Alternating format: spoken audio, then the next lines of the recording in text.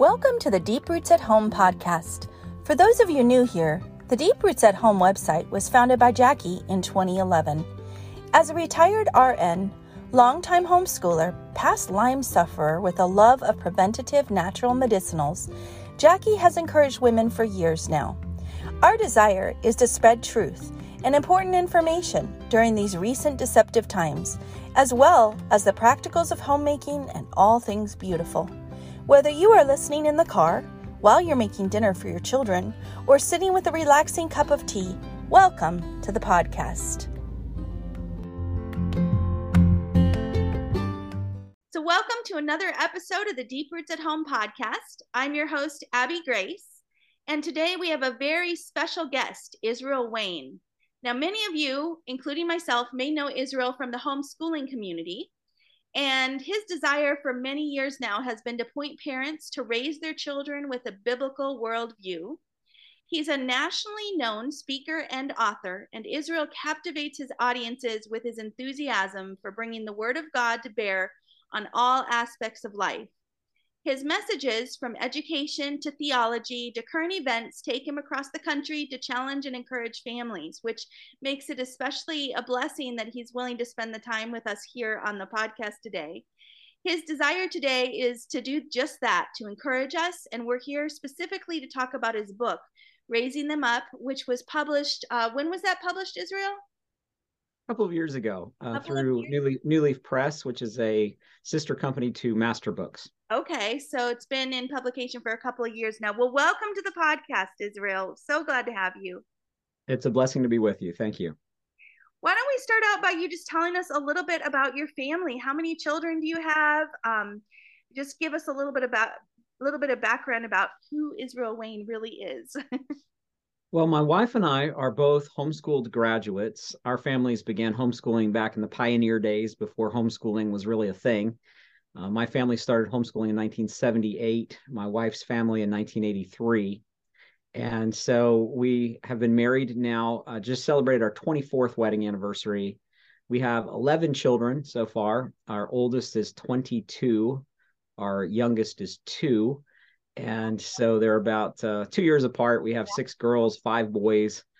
We currently have 4 teenagers living in our home and two young adults. And so we're kind of, reaching all those different levels and ages in the parenting spectrum. So sometimes we meet families and they'll ask us, do you have any children that would be the same ages as our children? And I say, yes, we do.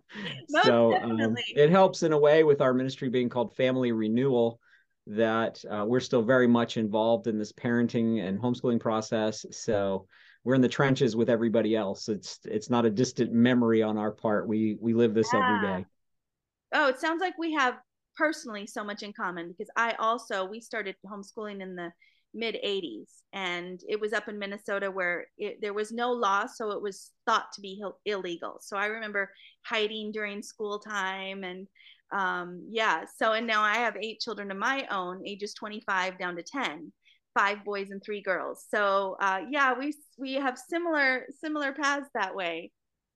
So what Absolutely. inspired you to start speaking with families and encourage, take me back to way back at the beginning of your ministry? What were some of the things that led you to start sharing with others? Well, back in my childhood, 10 years into our homeschooling experience, my mother started publishing a national homeschooling magazine in 1988. It became the nation's longest running Christian homeschool magazine. And so I grew up in that environment with a publishing family. My mom was an author and conference speaker, wrote books on homeschooling and spoke at homeschool conferences back in the 80s, 90s, and so forth. And I graduated from homeschooling in 1991 and was, I guess, one of the earliest homeschool graduates in the United States. And so because of my mom being a keynote speaker at a lot of conferences, people often would, after I graduated, ask me, would you be willing to be on like a discussion panel or to speak to our teenagers about your experience having been homeschooled and graduated, because we've never heard from anybody who's actually been through the process. And so we'd like to hear from someone who has graduated and to give their perspective. So I started speaking at conferences as kind of a workshop speaker as a teenager. And it didn't take very long until people started saying, Israel's not just a good teen speaker, he's a good speaker.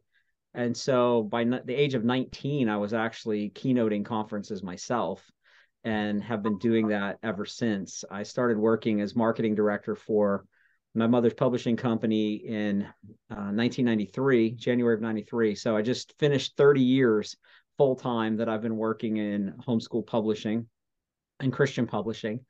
And then almost 10 years ago, I left that publishing company and started a new organization with my wife, my older sister, Sony, who was also homeschooled, called Family Renewal. And I wanted to just be able to kind of get out from under having a 50 to 60 hour a week office job with publishing, and to be able to have more time to write my own books and to travel and speak. And so we've been able to do that the last 10 years. It's been phenomenal. We've traveled all over the country as a family, have been able to see most of the United States. I heard my 13-year-old the other day in the living room having a conversation, and he said to one of his siblings, I think Maine is the only state that I haven't been in yet, you know? So, Wow.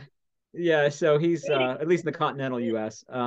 So they've had great experiences, you know, being able to travel with me and be part of what I do. It's given me more time to be able to be with my family more and to actually be more invested in their lives and in the homeschooling process and so forth. So I've been doing this for over 30 years now, and absolutely love the homeschool community. I don't just speak at homeschooling events. I speak at churches and family camps, and speak on a lot of different topics, including parenting and marriage and Christian apologetics, and a lot of just do pulpit supply, you know, doing regular sermons on a Sunday. And so I do a lot of different kinds of things besides just parenting and homeschooling, but I think that's how most people probably are familiar with me.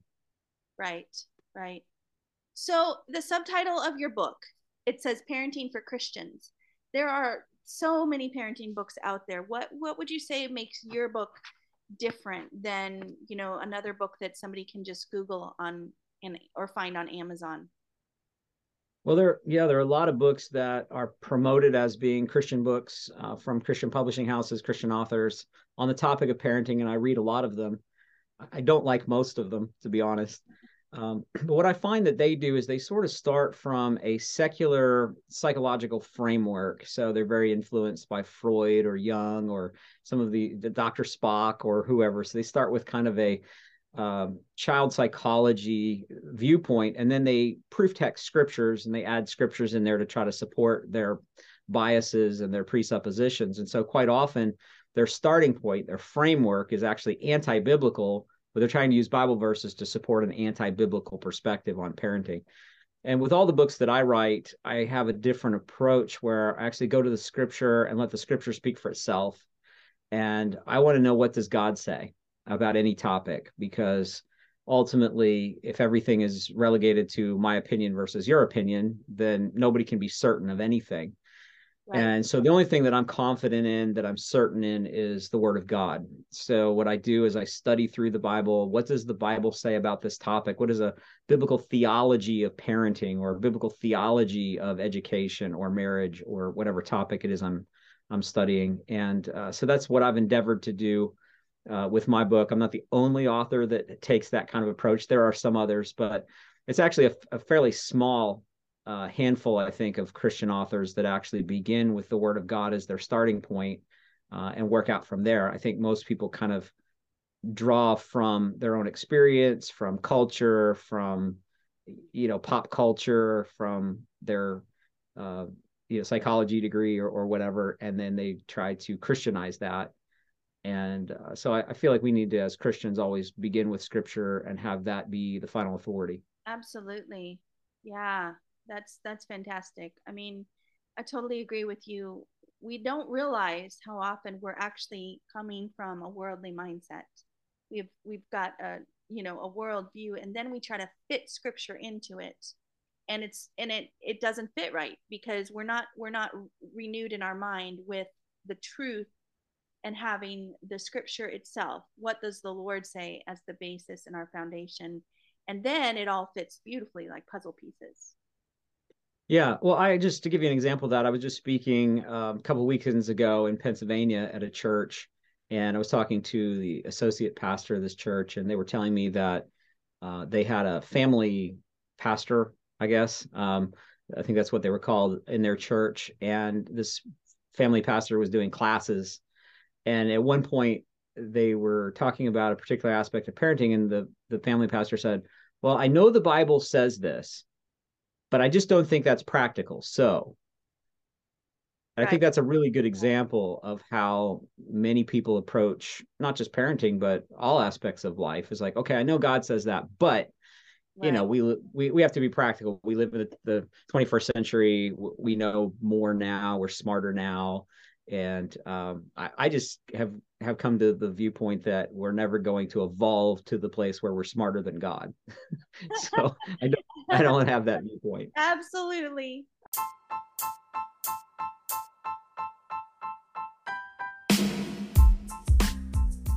It is no secret that Jackie loves TRS, but some have asked exactly what is TRS. TRS is a nanozeolite spray that facilitates some amazing things. TRS does not heal anything, but it gently clears the body of toxins and heavy metals, so the body can heal itself exactly as God designed it to do. Why not get to the root cause instead of just applying Band-Aids? Excellent supplements and individual remedies can help, but they cannot help as much until you remove the root source of inflammation and disease. Detoxing toxins and metals is foundational to good health. TRS is safe for the elderly and for children as well. For more information, go to www.deeprootsathome.com/TRS. So you mentioned gospel-centered parenting. That's a phrase you use a lot in your book. Can you describe what that looks like? Yeah, it's kind of a big concept, but I find for a lot of parents, they tend to be very focused on training their children towards behavior. And I think sometimes there's a selfish motivation for doing that, that we want our children to have good manners. We want them to be kind to others, to be respectful, to not embarrass us in public, to know etiquette, that kind of thing. And I'm not saying those things are wrong, but I guess growing up in the homeschooling movement myself, I remember in the 80s and 90s, there were a lot of people that I saw out on the circuit doing seminars and writing books on parenting. And I was kind of deeply immersed in that because my mom ended up discovering a lot of these voices and sort of launching a lot of the big names who became the parenting and homeschooling experts in the 80s, 90s, 2000s, and so on. So I knew a lot of these families personally and was in their homes, and they were in my home. And so I got to see not only their stage presentation and read their books, but to actually watch how their ideas fleshed out in their own families. And oftentimes I saw a great disconnect. And I think sometimes there's a sense in which if someone can get their children to perform externally and look and act a certain way, they feel as though they've done a good job in parenting. And the illustration that always comes to my mind when I think of this is for families that have seen the movie The Sound of Music. If you remember Captain Von Trapp, how he had trained his children to respond to whistles, and they could march in the room and they could stand at attention and salute and Right. say their names and Right. so forth. It was very impressive in that sense that, like, wow, this guy's done a great job of training his children. But did he really?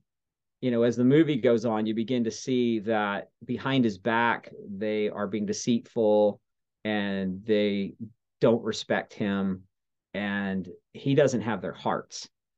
And so, one of the things that I've endeavored, particularly in this book, to do is to explain how to move beyond parenting towards behavior, which is what I think many parents do, to get to the heart behind the behavior or the motives behind the actions. Not just look at what the child did, for example, but why did they do what they did, and then the heart behind the motive, and then to be able to speak to really the spiritual condition of the child, because ultimately from an eternal perspective, that's the most important thing. And so let me give you just a quick example. So let's say that I'm in the living room and I'm watching my 4-year-old who is building a Lego tower on the floor, and his 6-year-old brother comes in, kind of sauntering through the room, and as he walks by, he sort of, purposefully, not purposefully, takes his foot and kind of leans it over and kicks over the tower and sort of nonchalantly walks off like, oh, oops, Well, I know what's going on there, right? That was an intentional sabotage of his little brother, and he did it on purpose, and he did it to be mean and spiteful. And so what I would have done as a younger dad is I would have called him over and I would have addressed the behavior. And I would have said, that's not nice. You need to apologize to your brother. Don't do that again. You guys play nicely, right? That's how I would have approached it when I was a younger dad, because I felt like that's what I'm supposed to do. I'm correcting bad behavior. Right. But as I've gotten older, I think I've gained more wisdom and gained more spiritual and scriptural insight. I think I've seen that kind of an approach to parenting and even to discipline, it doesn't really address the heart of the child. It doesn't really speak to what's going on the inside. So what I would endeavor to do now is I would endeavor to speak to the child, and I would call the 6-year-old over and say, I just saw you knock over your brother's Lego tower. What motivated you to do that? Well, of course, you only get one answer to that question. I don't know. But I would say, well, actually, I do know. Right. What motivated you to do that is that you love your brother. You love yourself more than you love your brother, and you esteem yourself more than you esteem your brother, and you consider yourself better than your brother, and you were looking for a way to exalt yourself at his expense. And what is that? What is that called? Well, the Bible calls it two things. The Bible calls it pride, and the Bible calls it selfishness. And those are both sins. They're not just a bad thing, but they're actual sins according to Scripture. And they're some of the most serious sins. And so, does it bother you that you have sinned against your brother, and that you have the sin of pride and the sin of selfishness in your heart? Does that bother you? And sometimes they'll just be honest at 6 years old and be like, not really, right?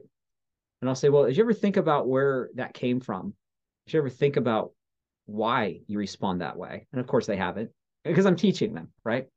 And I say, well, the reason that you act that way, the reason that you have that selfishness and that pride in you is you got that from me, because that's what I'm like. And I got that from my parents and my grandparents and my great-grandparents, all the way back to Adam, the very first human who rebelled against God, and through his pride and his selfishness, sin entered the world, and death came as a result of that. And so what has happened to the whole human existence since that time? And then I'll say, do you remember when we studied about Jesus, when he died on the cross? Why did Jesus have to die on the cross? And he'll say, well, to save us from our sins. And I'll say, what kind of sins? And usually he'll be quiet, and I'll say, well, he died on the cross to save us from that sin that's in you and that's in me, that sin of pride, that sin of self-love, that we put ourselves forward, we consider ourselves better than others, we exalt ourselves at our brother's expense. It's that sin in us that caused Jesus to have to die on the cross. That's why Jesus had to die on the cross, because of your sin and because of my sin. Does that bother you, that your sin caused Jesus to have to die on the cross? Yeah. Well, what can we do about that?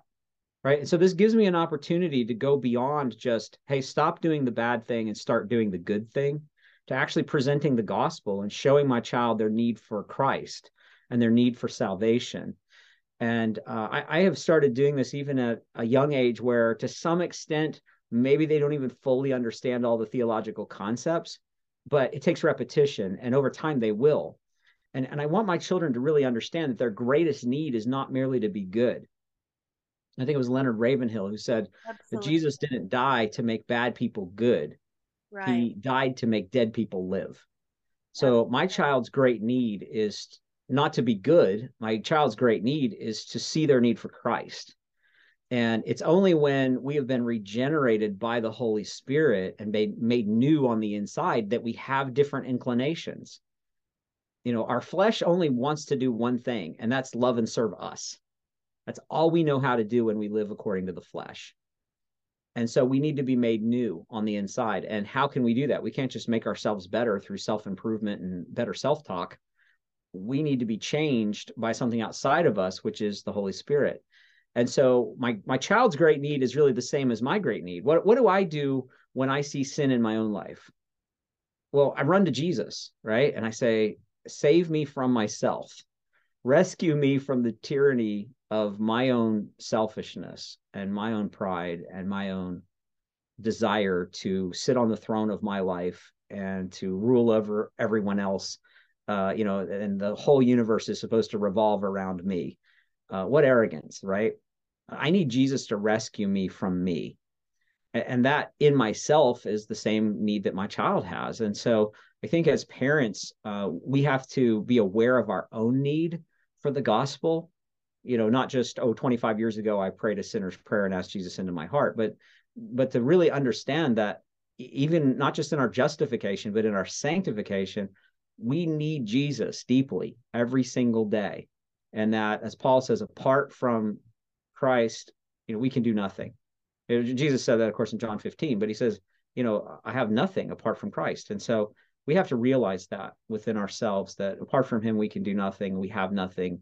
The only good that is in us is that which comes from Christ. And so our children need not just behavior modification, our children need Christ.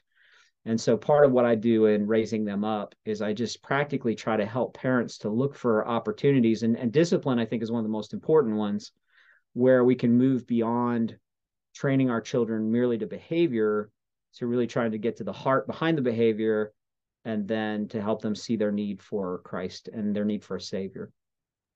Yeah. And, going back to the Von Trapp family, one thing that I have realized in my parenting years is how selfish I can be in my parenting, because if something inconveniences me, then I'll deal with it. If something looks bad for me, we're out in public, it's not good behavior, then I will deal with it, probably Yes. more in frustration. But what about at home when it's not inconveniencing me, but it's still a heart need that needs to be addressed? But how easy it is for me at that point to just ignore it, because then it's an inconvenience for me to address it at that point. And that's really selfish parenting is what it is.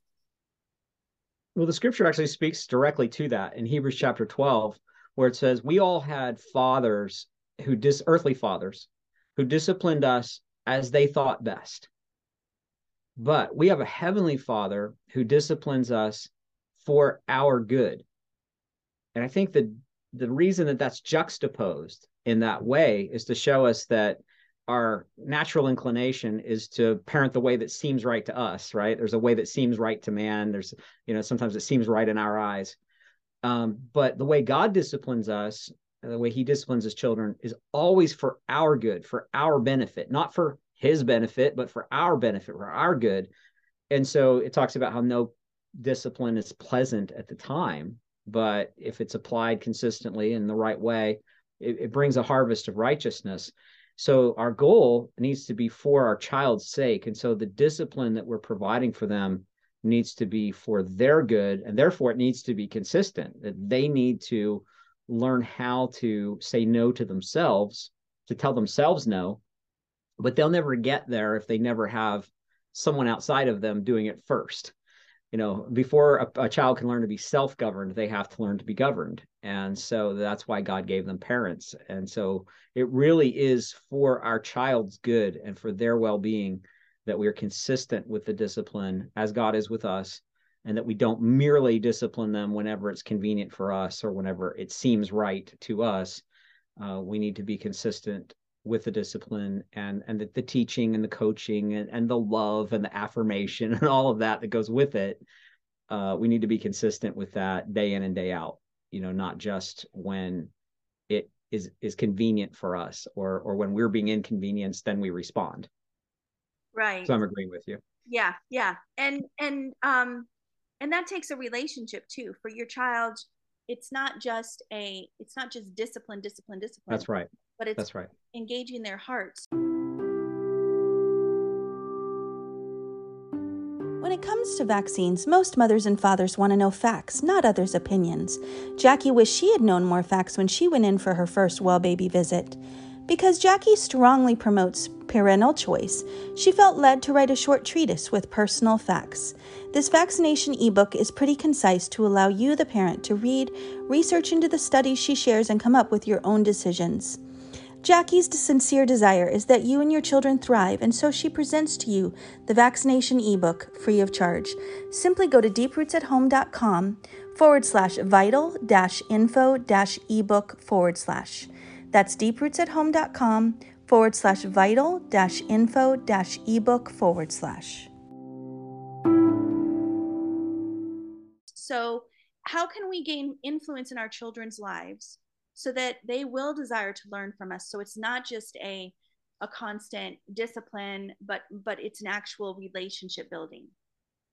Yeah, the two primary forces in developing influence, which I talk about in my book, are time and affirmation. So in the Raising Them Up Parenting for Christians book, I talk about the importance of time, but I also talk about the importance of affirmation. And there's another book that I'll mention as well that is kind of a follow-up to it, that's called Pitching a Fit, Overcoming Angry and Stressed Out Parenting. And there's a chapter in here where I have a whole chapter on the power of affirmation, because the most important way to influence another person is to spend time with them. And I sometimes say that we as Christian parents need to spend more time with our children than anyone else. If you want to be the most influential person in your child's life, then you need to spend more time in sheer hours with them than any other person in their life. And you need to affirm them with positive encouragement more than anyone else in their life, because children crave that. And when they don't get that positive encouragement and affirmation from their parents, they look for it from other sources. And those other sources are often not positive. I mean, right. It could be, right. At the very least, it's not you. So it could be that, a friend or a teacher or a boyfriend or a girlfriend, or heaven forbid, a street gang or a cult, maybe the ones who actually get the influence over your child, because the child's not finding the affirmation at home and they find it with this other person or this other group. And then those people have more influence than the parents. So that's why it's so important for us to make sure you have the time. Homeschooling obviously provides that better than any other context, because your children are home with you. But it's so easy to be stressed out about outcomes, right? We're pretty concerned about their academic performance, and we're concerned about how they look to the neighbors or to our in-laws or whatever, and are they on grade point and so forth. That a lot of parents, and more specifically mothers, because mothers are often the ones that are there during the day doing the homeschooling and the child training and so forth, that they put so much pressure on themselves to have perfect children. And they put so much pressure then on their children that everybody hates the experience. The mothers hate it. They're miserable. They're stressed out. The children hate it. And so this context of the child being at home with the parent, which should be a good thing, becomes counterproductive, because the parent, in this case, usually the mother, is making the whole scenario miserable for everybody, not even realizing that she's the thermostat that sets the temperature for how everybody else behaves. Now, dads, I always say, are the real big thermostat in the family. And we have a lot of power that even if we're not there during the day, we come home and we bring stress from the job and from work and our boss, and our boss may yell at us and chew us out, and we can't do anything about it because he's the boss, right? So what do? We internalize that. We come home, we take out our frustrations and stress on our wife, and then she has to go somewhere with that. So then she takes it out on the children, and then they kind of, take it out on the younger ones. I always joke and say, this is why every family needs to have a cat, so that the youngest one has somebody to take out their frustrations on. That's a joke. I don't need PETA to call me and file a lawsuit. I'm just kidding. But this is, this is what happens in a family, right? And then you just have this environment where everybody is just stressed out. And so that's why we wrote the book, Pitching a Fit, Overcoming Angry and Stressed Out Parenting, to really deal with those issues of, okay, let's say you've taken the step and your children are home with you, but how do you make sure that this isn't something that everybody just hates? How do you make sure this is something where it's positive interaction, and that you have the right balance of affirmation and encouragement to go along with the correction and discipline that is sometimes necessary? And if I could even add, being at home doesn't necessarily like having those many, many, many hours in the home with your child doesn't necessarily mean you're going to be present there and affirming their children and pouring into their lives the way that you should be. I mean, like you mentioned, you're so stressed and maybe taken up with social media, taken up with or just the busyness of life, just the fact that, oh, I've got to keep this bathroom clean, oh, I've got to get the laundry done. And so your child might be there present with you, but are you mentally and in your heart engaged with your child those hours? You know, that's a big thing as well, I think, for us as moms. Yeah, I saw a mom post on Facebook not long ago, and she said, I just realized I've been on Facebook for the last 7 hours and my husband is about to come home. I need to get off here and make it look like I did something today.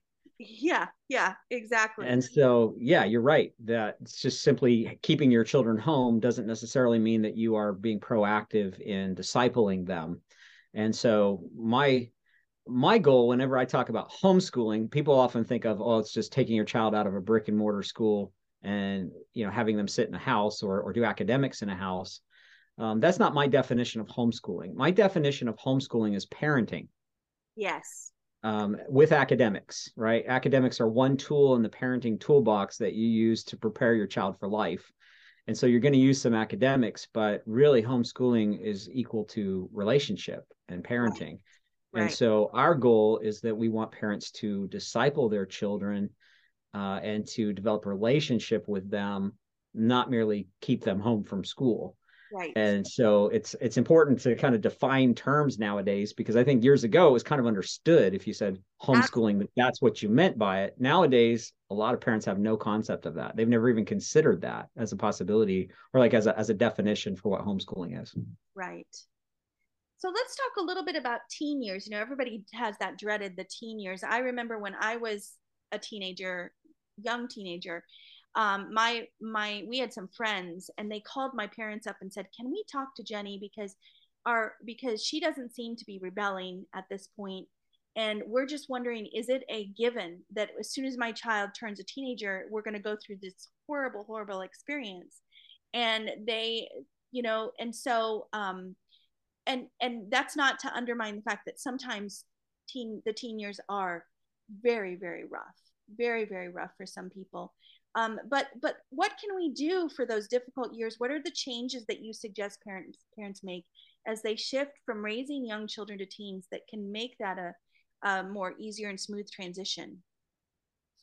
I have a section in Raising Them Up where I talk about shifting from a parenting approach or method or paradigm of control, which is actually necessary in the early years, the toddler years and the early elementary years, to more of a model of influence. And I don't have time to explain what that all looks like here. I flesh it out in the book, but we have to shift the parenting approach. But if you don't have the authority established in the toddler years and the early childhood years, it becomes very difficult to shift to an influence model when your children are teenagers. And what I see a lot of times is that parents tend to raise their 2-year-olds and 3-year-olds as though they're little adults on an equal emotional and mental level with the parents.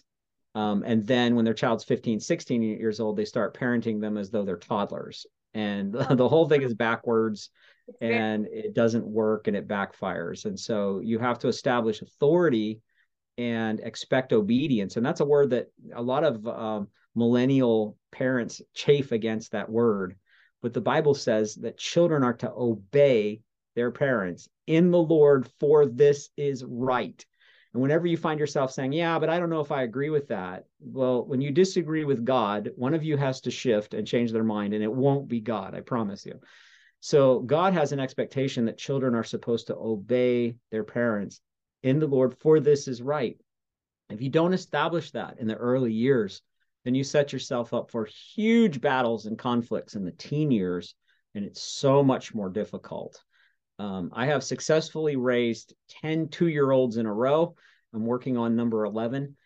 And I'm so much more confident now with raising 2-year-olds than I was with my first couple, because with the first couple, I was all stressed out about it. Like they would have these moments of defiance and rebellion, and And there's this contest of the wills, and I would feel threatened by that. And I would feel like, oh, I have to show dominance here because what if my child wins and defeats me and so forth?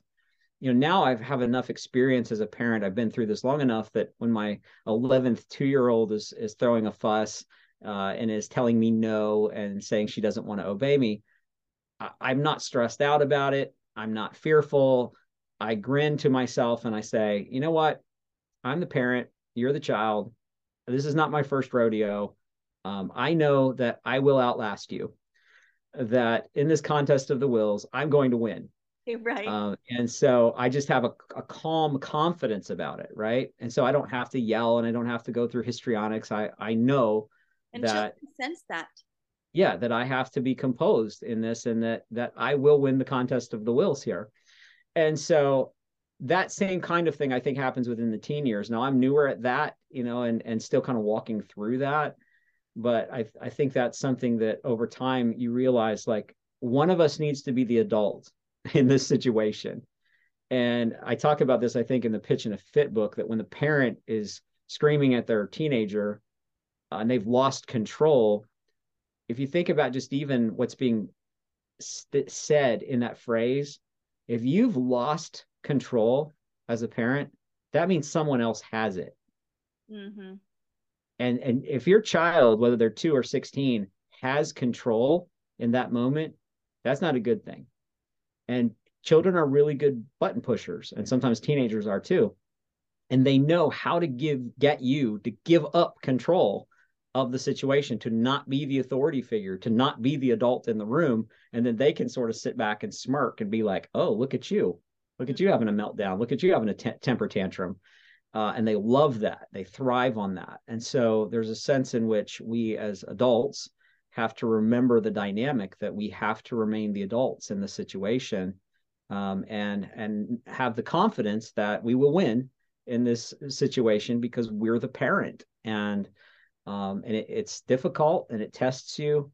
But I think that's where, if you haven't laid the groundwork in the early years, you got a lot bigger fight on your hands in those teen years. And so many times parents just feel like they want to be their 2-year-old's buddy. Yes. And so they don't want to be a heavy-handed authority figure in their life, or their 3-year-old, and tell them no and insist on it, and insist that if they tell their 3-year-old to do something, that the 3-year-old must follow through and obey them. They're like, well, but I want my 3-year-old to like me. Well, what that does is it just shows the 3-year-old that they don't have to obey you. They don't have to respect you. And when they're 15 or 16 and they're 6'3" and weigh 195 pounds and they're laying on your couch and you say, hey, it's Tuesday night, it's time to take the trash out. And they say, do it yourself. How are you going to make that child obey you? Right. And it's a much bigger challenge at that point. Because you have to have gained their hearts. Because by the time they're 16, 17, 18, the rules, they have to want to also follow those rules. My husband and I had a very strict courtship, and with our own children, we have had less of the strict courtship that my husband and I had, but more of a very, I don't even know what to call it. It's a hybrid, because it's not the world's dating as well. But we have a relationship of trust with our children that had to be built when they were 5 and 6, 7 years old. That trust is there now, because at 17, 18 years old, if they want to go off and do what's against the rules, they're going to do that. They have to have that foundation has to be laid, where they also want to be under the guidance and the direction of their parents. And so being able to have that establishment very early on, very young. That doesn't mean, though, that for those families that maybe they haven't had that, there's grace there. The Lord gives grace to be able to, you can recapture your teen's heart, even if you're later in the game with the situation. But it's getting at their hearts. It's not, just like you mentioned early in the conversation, it's not even just keeping all the rules. It's getting at their heart. And sometimes we can get so derailed by focusing on the rules that we're actually losing the hearts of our kids.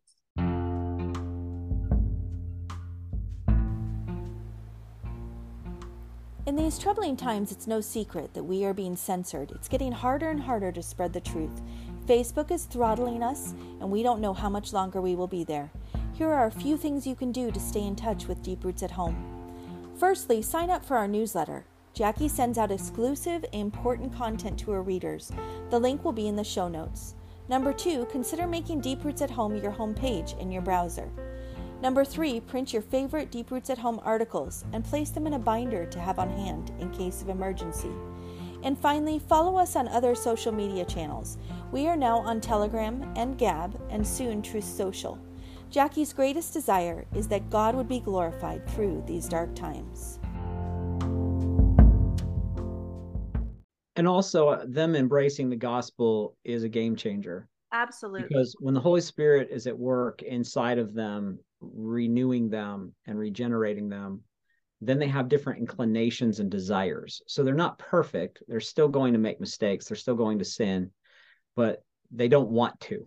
They have a different set of desires and inclinations. And so it's a completely different game than when they are self-willed, self-absorbed, when they are fully sitting on the throne of self in their life. And I know this is a tricky thing for parents theologically, but I think so many times within our evangelical church culture, children are manipulated into praying very formulaic prayers at 6 years old, 4 years old, 9 years old.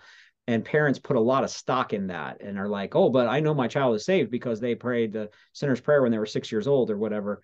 But, when I talk to them about their 15, 16-year-old, they're like, they hate everyone. They hate us. They hate their siblings. They're mean. They're abusive to their younger siblings. They're foul-mouthed. They're watching pornography. They keep threatening to run away. They don't want to go to church. They don't read their Bible. They roll their eyes during Bible time. I mean, I'm thinking to myself, like, it doesn't sound to me like somebody who loves God. Right. It doesn't sound to me like somebody whose heart has been renewed by the Holy Spirit. It sounds to me like they need the gospel. Yeah. And so I think there's a sense in which sometimes as parents, we need to be honest with ourselves and say, have we really seen a change? And, I have 11 children, and some of my children have done that. They've responded to the gospel and have submitted to the lordship of Jesus Christ. And I tell you what, you see a difference. You do. Right. You see a real marked difference in their life and their inclinations. And, I have a 15-year-old daughter that every morning, 7 o'clock, she's sitting in the living room with her Bible and she's memorizing scripture, and nobody's making her do that. Nobody's making her get up. Nobody's, she just loves Jesus. And, you see what a difference that makes in somebody's life when they get it on the inside of them. Yeah. And that's something we can't do for our children, but what we can do is try to, keep the bad stuff out, put the good stuff in, and then just look for every opportunity that we can to constantly point our children to Christ, not even to us.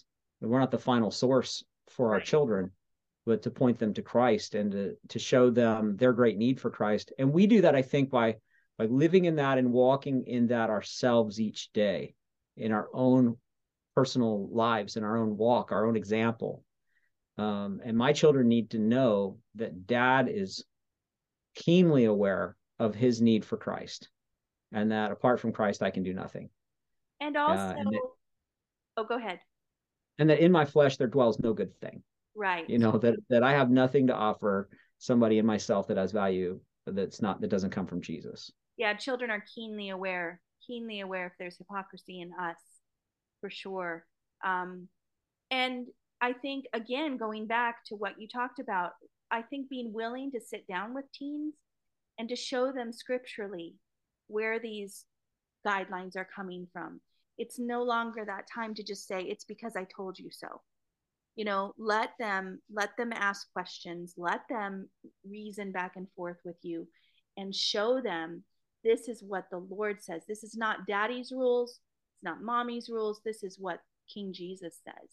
And the time that when you begin that is really in those tweener years. Uh-huh. The 11s, 12s, 13s. I see too many parents doing it at 2 to 4, where all of a sudden this 2 to 4-year-old is allowed to negotiate with the parents because, well, we want to respect them and we want to treat them like they're a little adult. Big mistake. And, I know that younger parents push back when I say that and they chafe at that. I'm just going to humbly submit to you, I have 11 children. And, the parents who push back on that and say, well, but I want to treat my 2-year-old and 4-year-old like they're a little adult and that they are on my level and that they can, make all the same kinds of decisions that I make and so forth. Yeah, but you don't like how your children behave. Oftentimes they write me because it's like my 6-year-old is out of control, won't obey me. I can't make them do anything. And I'm really frustrated. What do I do? And when I say, well, you have to be the authority figure in the relationship, right, and you have to expect obedience from your child, and you have to discipline your child when they don't obey and when they defy you, they push back on that and they're resistant to that. And I just want to say, but how is this working for you? right. Like if you were happy with the outcome of your approach, you wouldn't have called me. Exactly. We wouldn't be having this conversation if you were really pleased with what your approach is getting you. Yeah. And so, I think there needs to be a willingness on the part of young parents to realize that none of us know it all. None of us have it all figured out. And there is wisdom in seeking out people who have some experience, who have a track record. What I did as a young parent is I went to Scripture first and foremost, because that's the final authority. But I also found families that had the kind of fruit that I wanted in their family. Again, not perfect, because nobody's perfect. Nobody does everything right.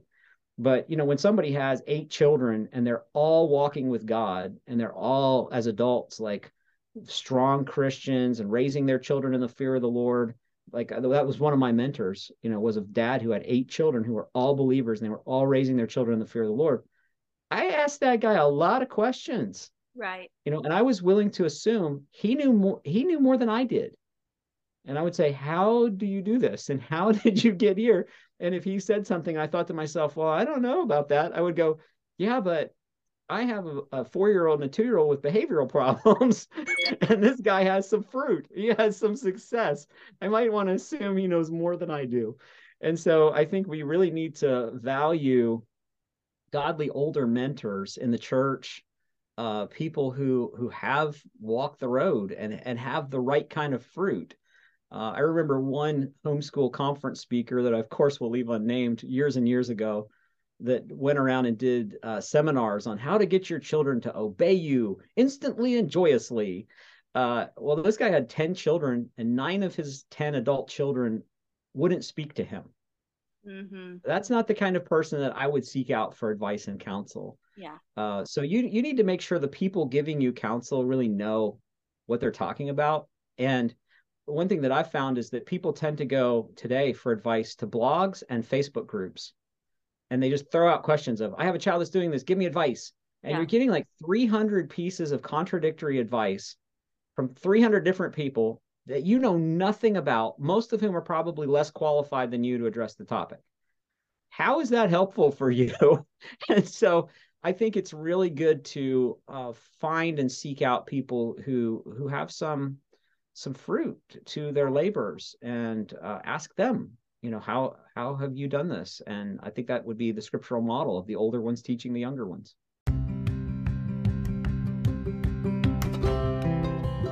Thanks for joining us on the Deep Roots at Home podcast. We pray it has encouraged you in your walk with the Lord and as you serve your family. Could you do us a favor? If this has blessed you, could you help us spread the word by liking and sharing this podcast with your friends?